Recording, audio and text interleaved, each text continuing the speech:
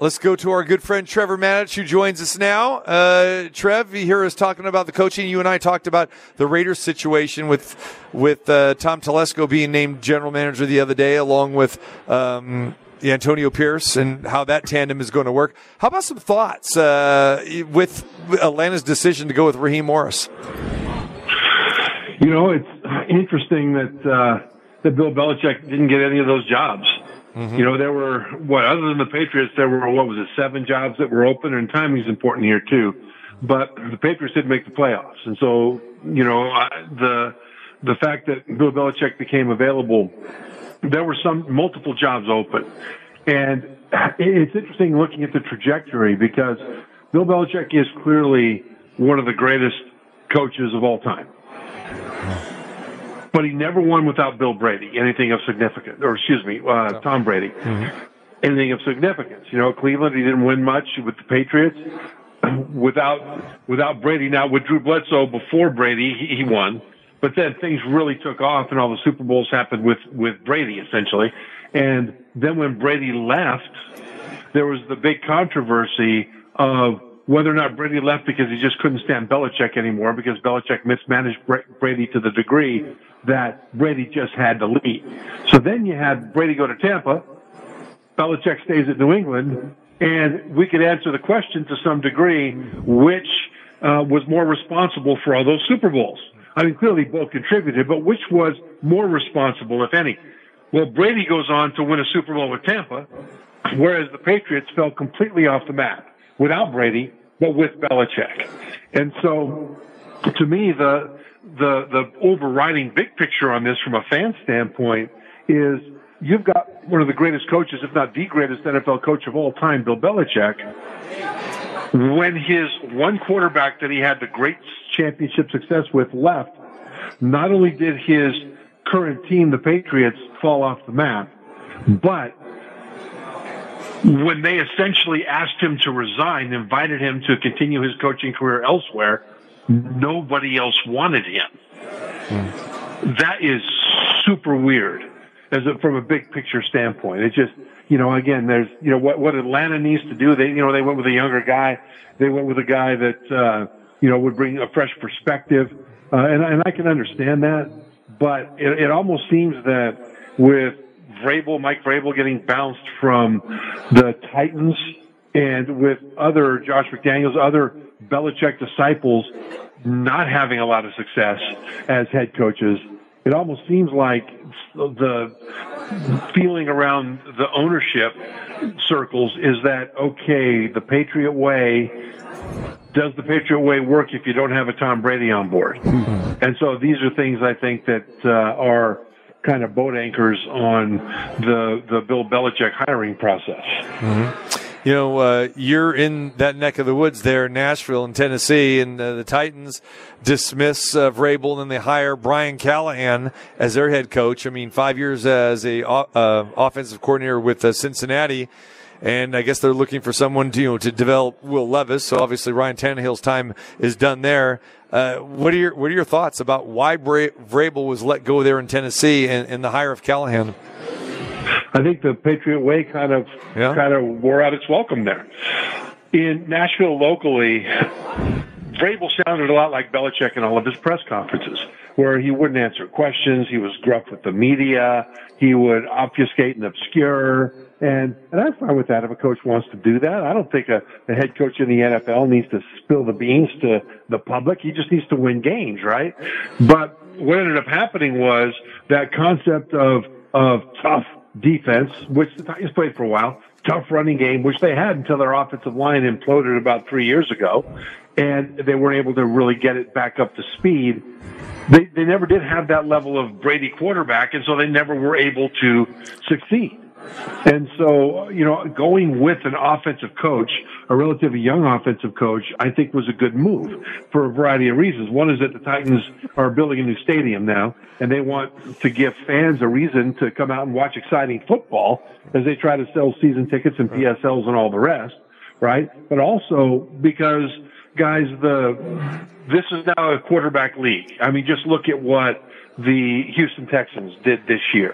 They brought in a rookie quarterback, high in the draft, And then with the next pick, their next pick, they also picked very high in the draft. I think it was number 2 and 3, if I remember correctly. They picked a pass rusher, Will Anderson Jr., and then C.J. Stroud was the quarterback. So they got a quarterback, and they got a guy to disrupt the other team's quarterback. And they went from being one of the dregs of the league to a playoff team, and they're one of the exciting teams in the league. And so it's a quarterback league. You need a quarterback, and then you need to degrade the other guy's quarterback. And your coaching staff needs to reflect that. And continuity is a very important thing. That's one of the advantages of having an offensive-minded head coach. That when your offensive coordinator goes off to become a head coach somewhere else, you don't bring in a new offensive coordinator with differences in his style and terminology and the rest that your quarterback needs to then learn before he can apply it at the highest speed possible. You've already got the head coach who will make sure the offense remains consistent for that quarterback, and the new offensive coordinator will put his own stamp on it, but he'll need to learn what's already happening there and apply his terminology to what the quarterback already knows, which helps the quarterback. That's what happened in New England with Brady. I mean, every offensive coordinator that came in there put their own stamp on it, but it's not like they just said, okay, Tom, we're going to change the system, right? And having an offensive-minded head coach in Tennessee, that's what they wanted to do. Now, the Raiders with Antonio Pierce, young defensive-minded coach. Patriots with Gerard Mayo, young defensive-minded coach. You know, there are several of those that have been in there, so they're going to need to make sure that their offenses remain consistent enough that their quarterbacks aren't always starting from zero if they get a good offensive coordinator who gets hired away. Mm-hmm. Trevor Matich joins us talking about the news and notes here in the NFL. All right, let's get cracking here on Sunday's games. We got Kansas City and Baltimore. Baltimore a 4-point favorite, and then San Francisco 7, still staying pretty rock solid there over Detroit. We'll get into our best bets here in just a moment or two. But Trev, first let's start with this Kansas City-Baltimore thing. What kind of football game do you anticipate seeing? As you know, the Kansas City Chiefs, obviously, this is like kind of dynasty material. They're going on the road for the second consecutive week. Looked pretty good in Buffalo last week. And then now Baltimore hosting this game. It's been a long time since the Ravens have hosted an AFC Championship game. What's going to happen here, brother?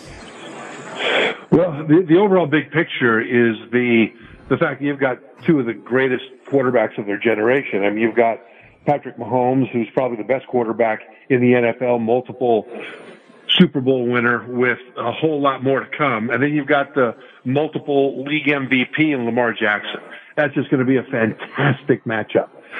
I think it's not a matter of, in terms of winning this game, which quarterback performs the best. I think they'll perform at a high level. I don't think either defense will do a whole lot to stop the other quarterback. The question is, which defense can stop the other quarterback's friends? And that's where I think Baltimore has an advantage. I mean, these are the top 2 scoring defenses in the regular season, top 2 sacking defenses in the regular season. But Baltimore's defense is largely intact. I mean, they don't have a whole lot of injury problems, although their corner, Marlon Humphrey, is listed as questionable, so that could be an issue. But I don't know that the Chiefs are going to be able to take too much advantage of that because their receiver situation is not terribly dynamic. On the other side, though, the Chiefs have got all kinds of injury problems in key places. I mean, they've got an all-pro left guard, Joe Tooney, who's been ruled out with a pec injury that he suffered last week in the playoff game against the Bills. And then they've got guys on all 3 levels of the defense, defensive line, linebacker, and secondary, that are listed as questionable, guys that are banged up. And this is going against a very physical Ravens team. They're just going to have to hold up physically, even though they're banged up. And so I think that Mahomes, the Ravens won't stop him in his own right, but I think they'll do a better job of slowing down the people around him. Now, when you talk about specifically the receivers for the Chiefs, they're just not very exciting, right? Rashee Rice, the rookie, has been their best wide receiver down the stretch. Kadarius Toney is questionable. I think he might even be out. But Travis Kelce, 34 years old. He's still playing at a pretty good level. He's 6'5", 250. And the safeties and linebackers for the Ravens can run with him, and they can match up from a height standpoint depending on who they put on it. Kyle Hamilton, Ravens safety, is 6'4", 220. And he's phenomenal at covering tight ends, exactly like Travis Kelce. And so I think that the Ravens will do a good job of limiting the big plays of Kelce in this game. And if they limit that, then where else is he going to go? Well, they'll run the ball with Isaiah Pacheco, right? Well, Pacheco is questionable as well. Like it's a lower body injury on Pacheco, the Chiefs running back. So these things all add up to that this is not the Chiefs at their best from a health standpoint and a rest standpoint. Ravens, they're almost fully intact. They're laying 4 in Baltimore. I'll take the Ravens and lay the points. Okay. All right. We get to the afternoon game with San Francisco and Detroit. Again, San Francisco had that scare last week against the Packers.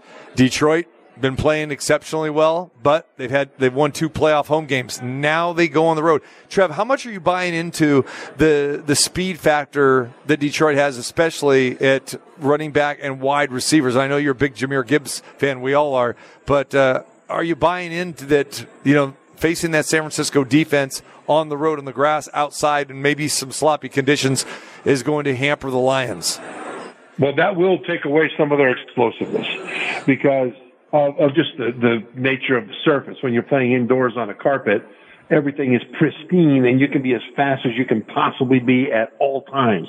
But you've got to understand how to slow down your cuts, how to chop your feet a little bit instead of one cut and go sometimes, which the 49ers play at home all the time on that field. And so they'll play at a higher theoretical potential or level of their potential than the Lions probably will. And keep this in mind that since about week 13 or 14, the Lions haven't been outdoors on grass. And when they were, they played at the Bears, and I think they only scored like 13 points. They weren't that great.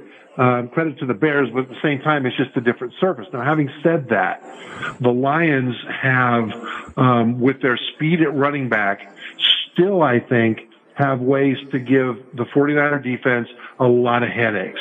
The 49ers over the last month of the season have been awful at stopping outside runs. And Jahmyr Gibbs, David Montgomery, these guys can get out there, especially Gibbs. And they have all kinds of outside runs the Lions do that take advantage of that kind of a vulnerability. They can pull guys out. They can crack back with the receivers coming down. They've got all kinds of play action off of that as well. And the 49ers will need to stop that first in order to be able to slow down the rest of this Lions offense. I expect the Lions to really focus there with the running game in general and outside runs in particular. And even though the speed will not be as explosive, I think that the vulnerability of the 49ers in that is something that the Niners will have to show that they have fixed, because the Lions are fully capable of exploiting it if the 49ers are not fully back on their game. Trevor, I got a question for you, because part of both of my plays this week, this is part of the basis for it.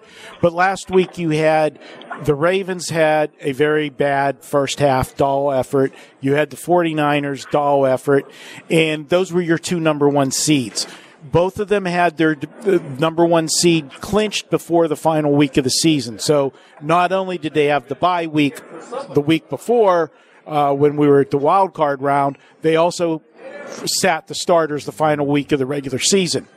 We hear the saying, rest versus rust. You being a former player, these key players for those 2 teams hadn't taken a meaningful snap in 20 or 21 days. Is that a factor to get back to game speed at the start of those games last week? I think last week that was a factor. And you could tell it was a factor, especially with the 49ers. And the 49ers lost Deebo Samuel. They're all everything, receiver / running back / line them up anywhere and do stuff in the first quarter to injury. And he still has got that shoulder injury. So we'll see how effective he could be in this game against the Lions. That's actually a huge factor in this game is what Samuel can do, because so much of the offense works through him. And so much of the matchup formation / motion / everything else that they want to get him on the matchups, go through what those matchups are against Samuel in any given situation. And so I'm not sure how much of the 49ers' poor performance on offense had to do with the fact that they had to kind of shift away from what they intended to do with Debo. Now, at the same time, though, Marco, you're absolutely right about the nature of that rust. Way back in the day, these are just some examples that stand out. I remember the 49ers with Steve Young were just awesome one year, and they I don't think they weren't undefeated, but they were nearly undefeated, and they just were on a roll at the end of the season, just on a roll. And I was worried about them because it's hard to keep up that consistency all the time. They crushed, I think it was the Vikings at the end of the regular season. No, it wasn't the Vikings, it was somebody else. Then they played, I think, the Vikings in the first playoff game, and the 49ers were beaten then because that's when they took a step back. It wasn't because of rust, it was because of consistency, right? And then you look at rust. I mean, from personal experience in college, the Holiday Bowl gained its reputation as being an exciting bowl game because of my team, BYU. We were locked into that bowl as the conference affiliation with the bowl, and we were a passing team. And between the end of the regular season and the Holiday Bowl, we weren't able to practice to the degree that we could simulate a game because you just can't do it. We got to the bowl game, we ended up falling behind in the first half, and then we'd mount a furious comeback in the second half. Sometimes we'd win, sometimes we wouldn't, but it was always exciting for the fans. And it's because of that rust versus rest. So you got the two problems. One is that, if you're consistent all the time and you're great all the time, you're going to have a letdown. The other is, if you don't play for a while, it takes you a little bit of time to get back up to speed. And I think both the Ravens and the 49ers had that rust versus rest lull last week, but now I think it's not a thing anymore. And now I think the rest, since they survived last week, certainly the 49ers survived, the Ravens ended up thriving, had a great second half. I think now the advantage goes all the way to those number one seeds because now they are more rested and less banged up. All right.